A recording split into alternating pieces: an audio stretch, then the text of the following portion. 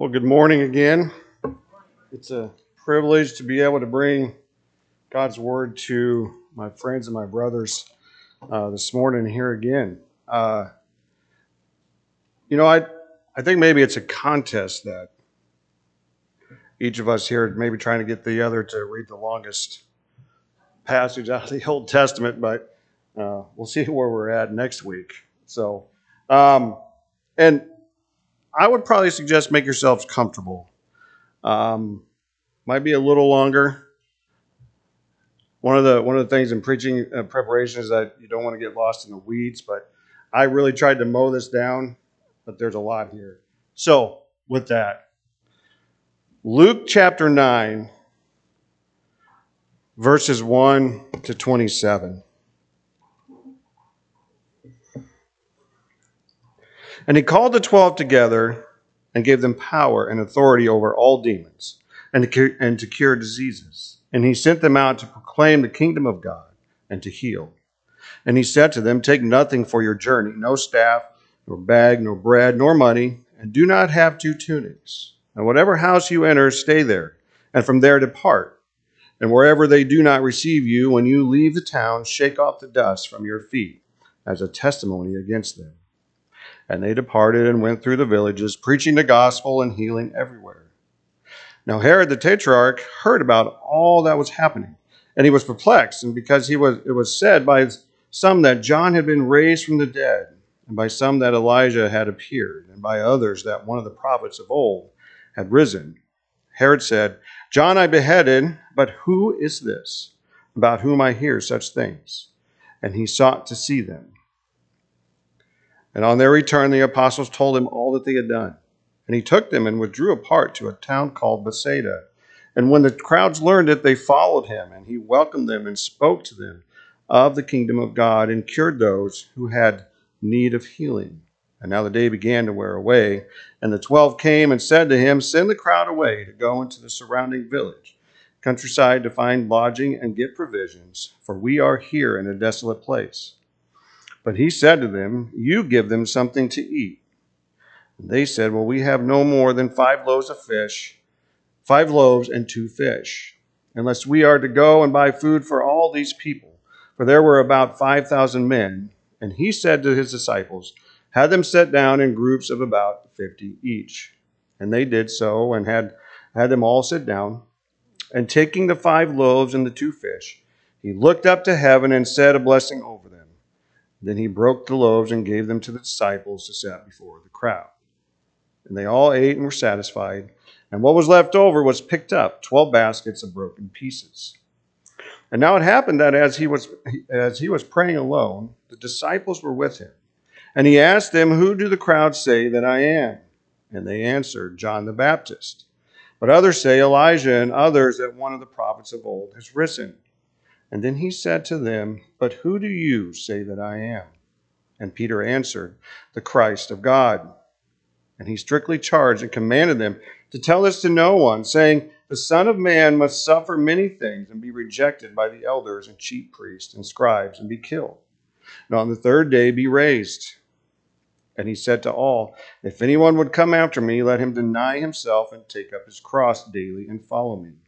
For whoever would save his life will lose it, but whoever loses his life for my sake will save it. For what does it profit a man if he gains the whole world and loses or forfeits himself? For whoever is ashamed of me and of my words, of him will the Son of Man be ashamed, when he comes in his glory and the glory of the Father and of the holy angels. But I tell you truly, there are some standing here who will not taste death until they see the kingdom of God. May God add the blessing to the reading of his word. Would you pray with me? Heavenly Holy Father, this is your word. And Father, I pray this morning that I bring nothing of myself to this. Father, that your word would be proclaimed here with authority by the power of your Holy Spirit, that it would transform hearts and lives here today. Father, I ask all this in Jesus' name. All that I need all I need, fill in the blank. All I need is more money. If I just had a little more money, things would just be just a little bit better in life. All I need is a new car. If I just had a new car, I could get from point A to point B a little better. Maybe find a better job to make more money. Or all I need is to feel better. Right? If I can just feel better, then maybe spend more time with my family doing things that we all love and stop feeling the ick. Or maybe the upcoming, all I need is the Huskers to have a winning season this year. Right? How often do we finish that sentence in that way? Too often do the temporal wants and needs for this world overshadow the sufficiency we know and have in Jesus. And too often do we allow those temporal things to be Lord of our lives instead of Jesus, who is Lord of all. Our text this morning marks the end of Jesus' Galilean ministry. It also brings to conclusion Luke's painstakingly effort to reveal his readers who Jesus is by the constant question, who is this? And it's really answered throughout all of Jesus' Galilean ministry, right? Jesus is the Lord of nature so that the raging seas calm at his command. He's the Lord of the supernatural, casting out evil spirits by his word. He's the Lord of life as he restores a woman to health. He is the Lord of death as he raises a young girl from death. With our text this morning, I hope we can find and come away with knowing that he is the Lord of all. And not just knowing he's Lord of all, but also that he is all we need. So some questions I usually try to ask a question to everybody and kind of keep it on the forefront of their mind as we walk through the sermon, but this time I have 3, so I'm really making you work. 1, is his kingdom sufficient for you?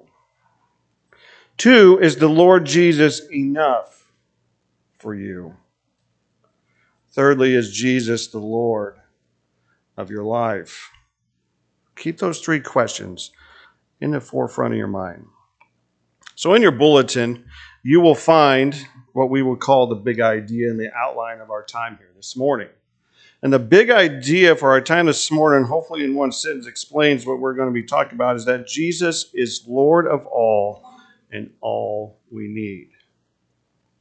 Jesus is Lord of all and all we need.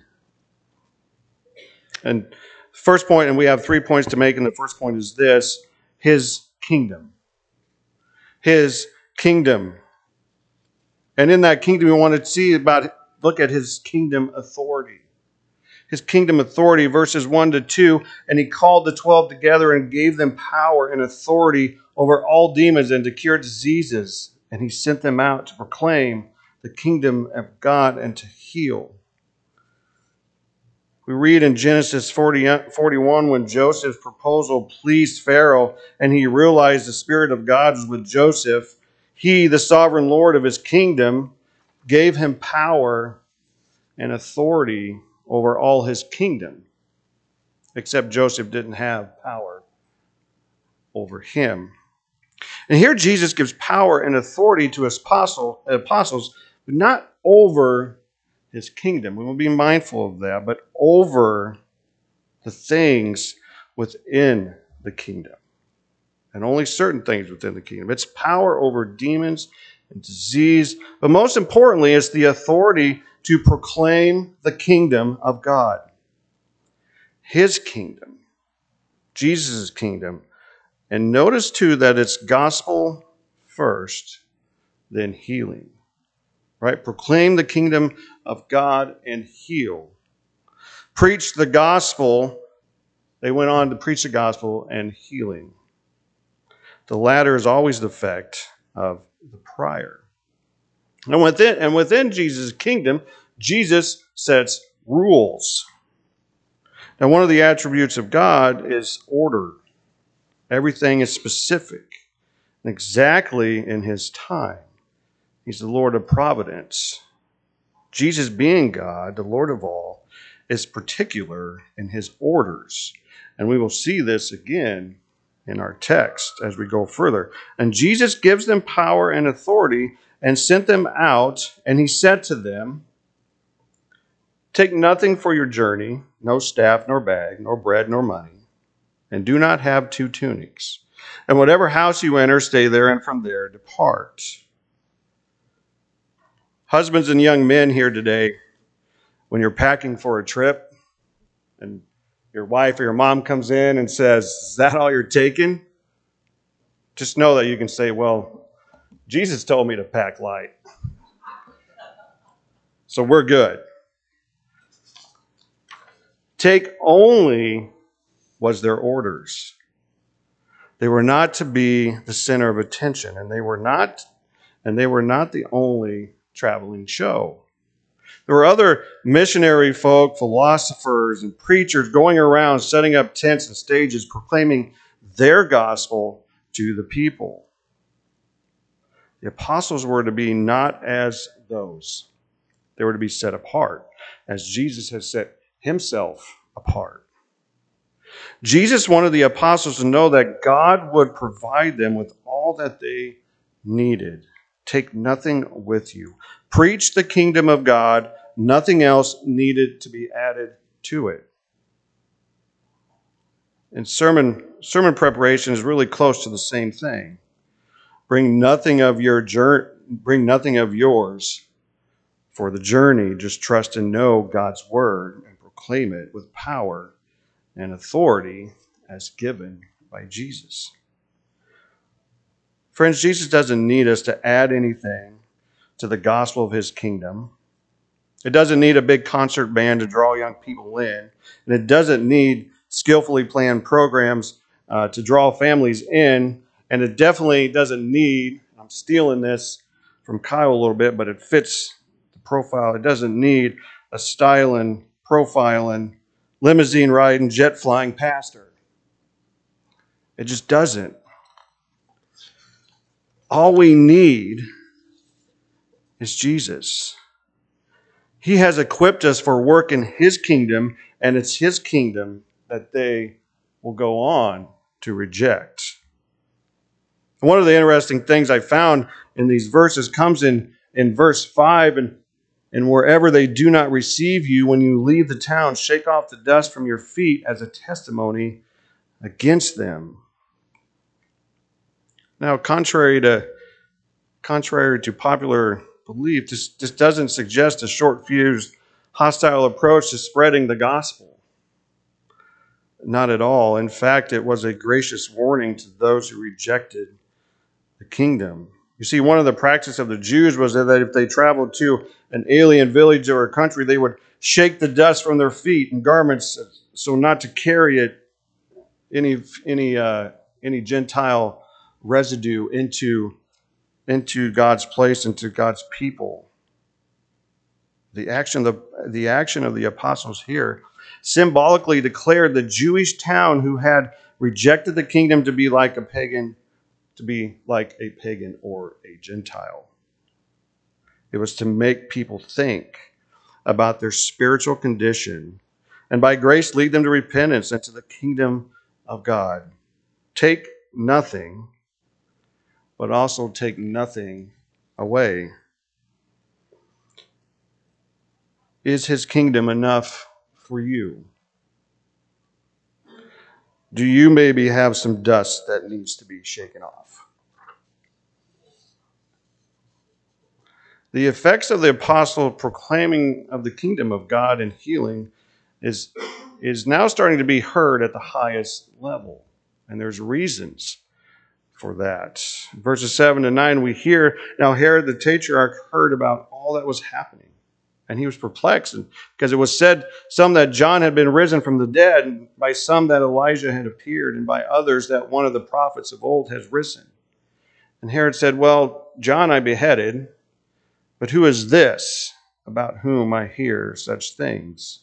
And he sought to see him. Who is this? You see, the power and authority of the gospel isn't always received as good news. but it's always seen as a threat. Some say it's John raised from the dead, but I beheaded him. Some say it's Elijah or one of the prophets of old. Who is this? In Herod's mind, this is an invasion. Who is this that is making kingdom proclamations? See, Jesus sending out the 12 isn't just a missions text, though it gets treated as such. But what it is, it's an assertion of power and authority by King Jesus. And the one who is in power is curious, and not in a way of repentance. Right? He already tried to snuff this out 30 years ago when he heard of one that's going to be born, the king. And then he snuffs John out as well for proclaiming the same message. You see, Herod's curiosity was never one of seeking after God's kingdom, but one of protecting his own kingdom. Is his kingdom enough for you? Or are you more curious about protecting your own? Is a question we really need to get to the heart of. The second point is this. I want to see about his person. His person. You see, the gospel being proclaimed here isn't the gospel of Jesus as we preach today. It's the gospel, it's the good news of the kingdom of God that was there and now in the person of Jesus Christ and his work. For in his person, Jesus shows he is Lord of all and all we need. And what Jesus understands is human need.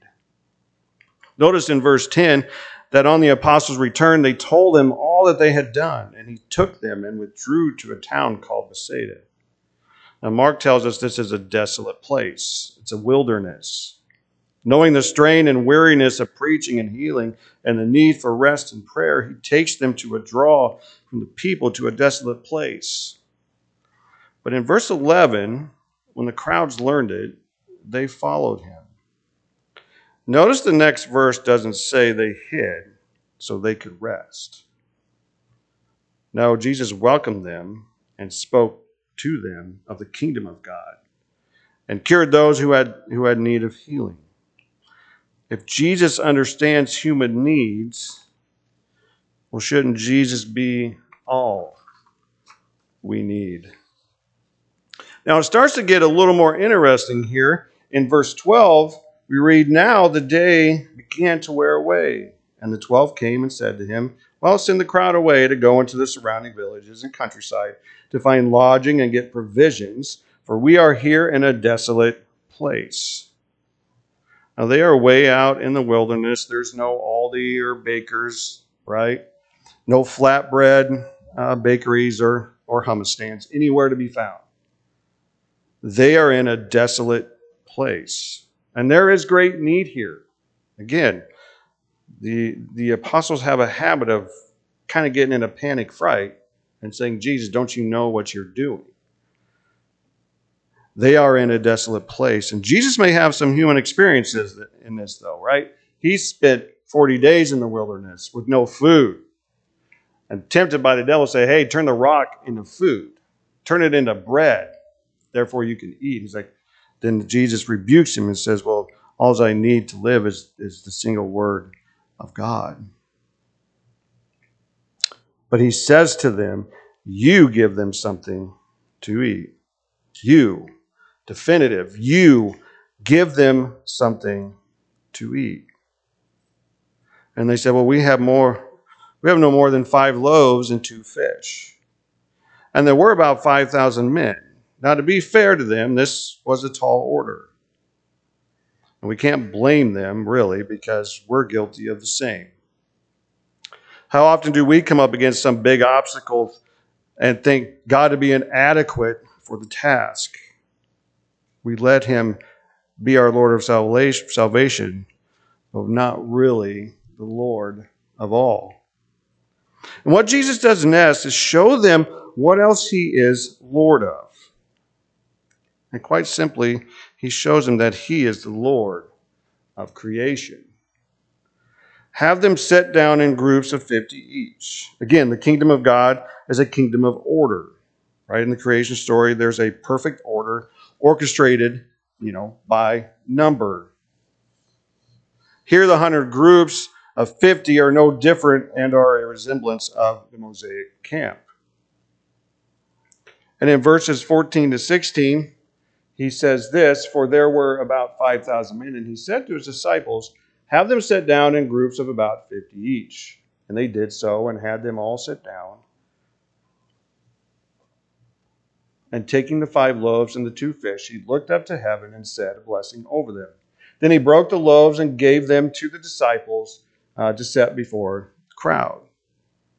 Now, as the disciples came back to Jesus, he kept handing them loaves and fish. Every time they would come, he would have a loaf and a fish. Loaf and a fish. Jesus is like, I can do this all day. Loaf and a fish. Loaf and a fish. Because he is the Lord of creation. And the apostles are going, man, we're never going to have to buy food again.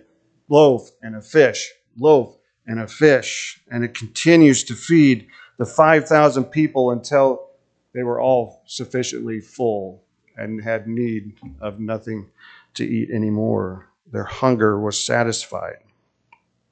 And they all ate and were satisfied. And in the Old Testament reading that Kyle read for us, God also heard the grumbles of his people's hunger, and supplied them with manna, bread from heaven, and quail. And every day they all ate and were satisfied.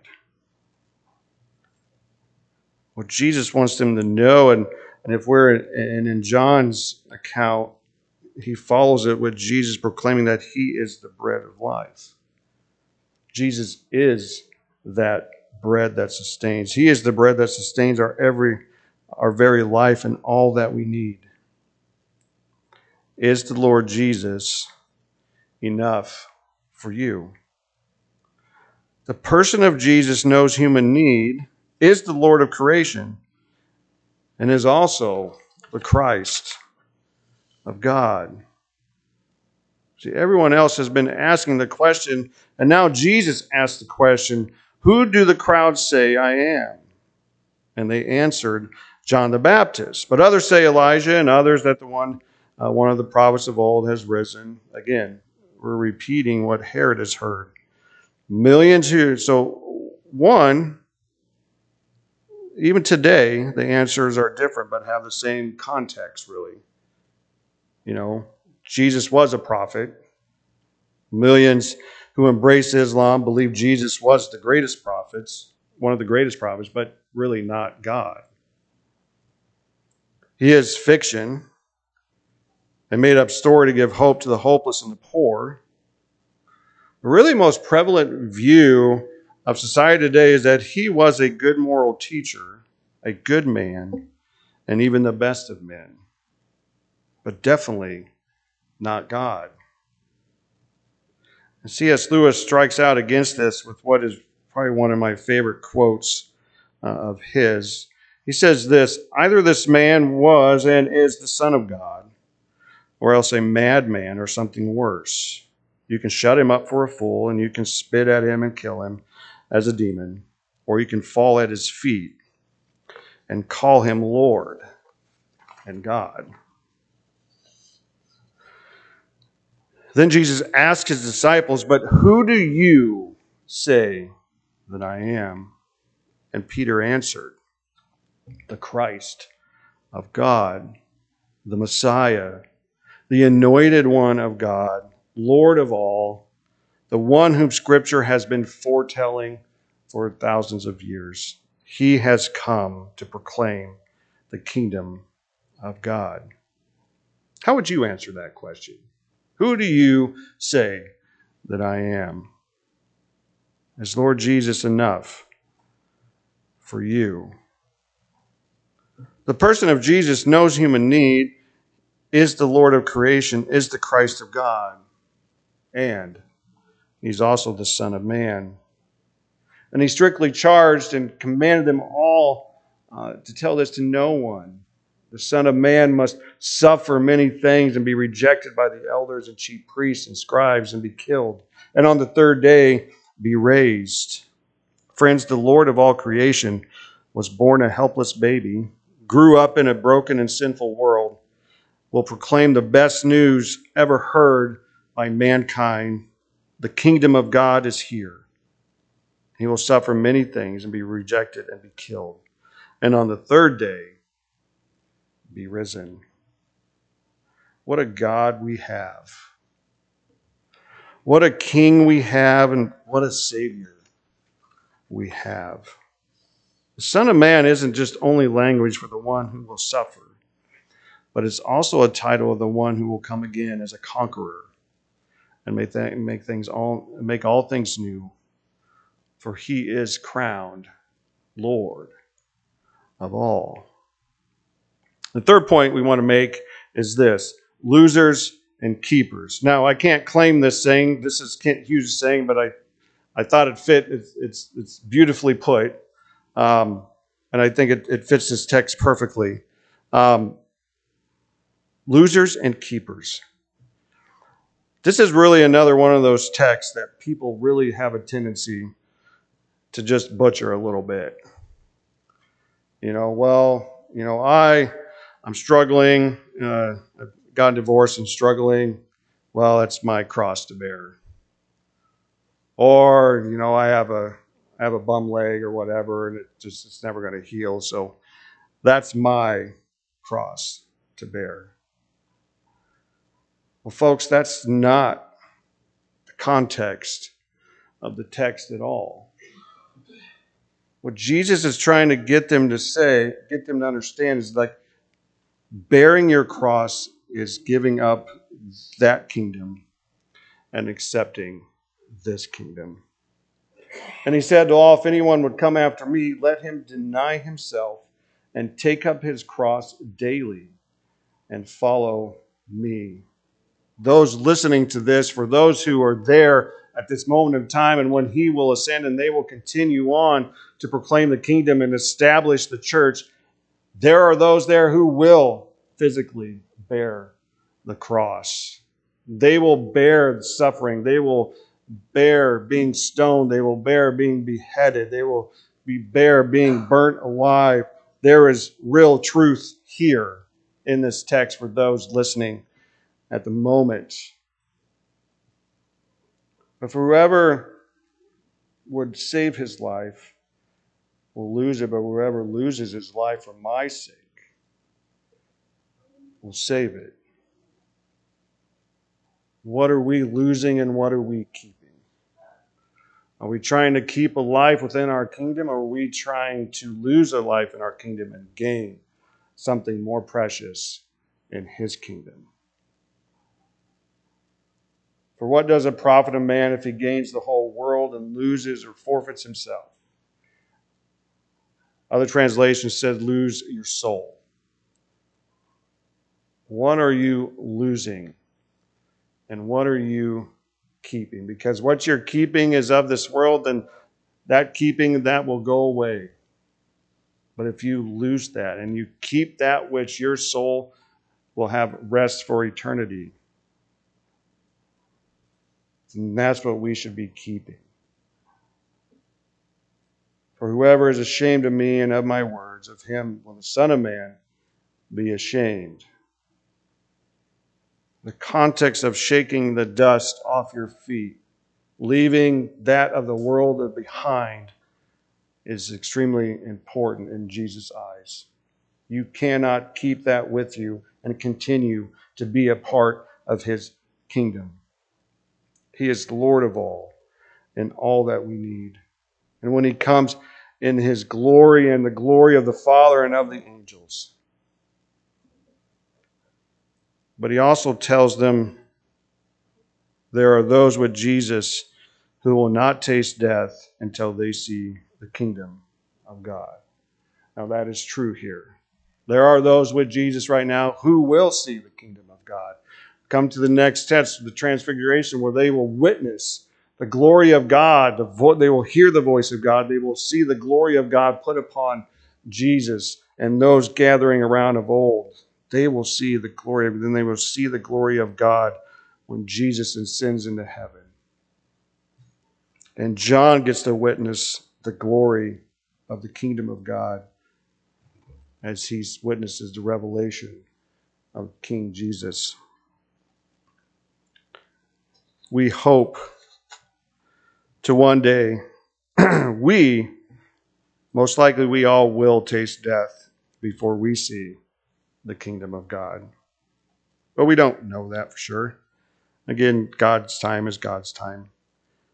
We hope to one day see the Son of Man come in his glory and the glory of his Father and of the holy angels. As we earnestly continue to pray, come quickly, Lord Jesus. 4 takeaways I want to leave with you here today as we wrap our time up here. First is this: preaching the gospel of Jesus Christ is all you need. No bells, no whistles, no programs, no big stage shows, but Jesus and his word is all. And friends, that's enough to bring awareness to the highest authorities. Secondly, God is adequate to provide for anything and everything that you may need. In the great words of James Hadfield, nothing else matters. Thirdly, be able to answer the question, who is Jesus? And then fourthly, make good kingdom choices. The table before us is a reminder that Jesus, the Lord of all, gave all. That we and the world and those who believe in him would receive the kingdom of God. The table is a foretaste of that kingdom. Would you pray with me? Heavenly Father, thank you. Thank you for the gift of your Son, who is Lord of all and all that we need. But pray as we leave today that we can understand it and we can accept that into our lives.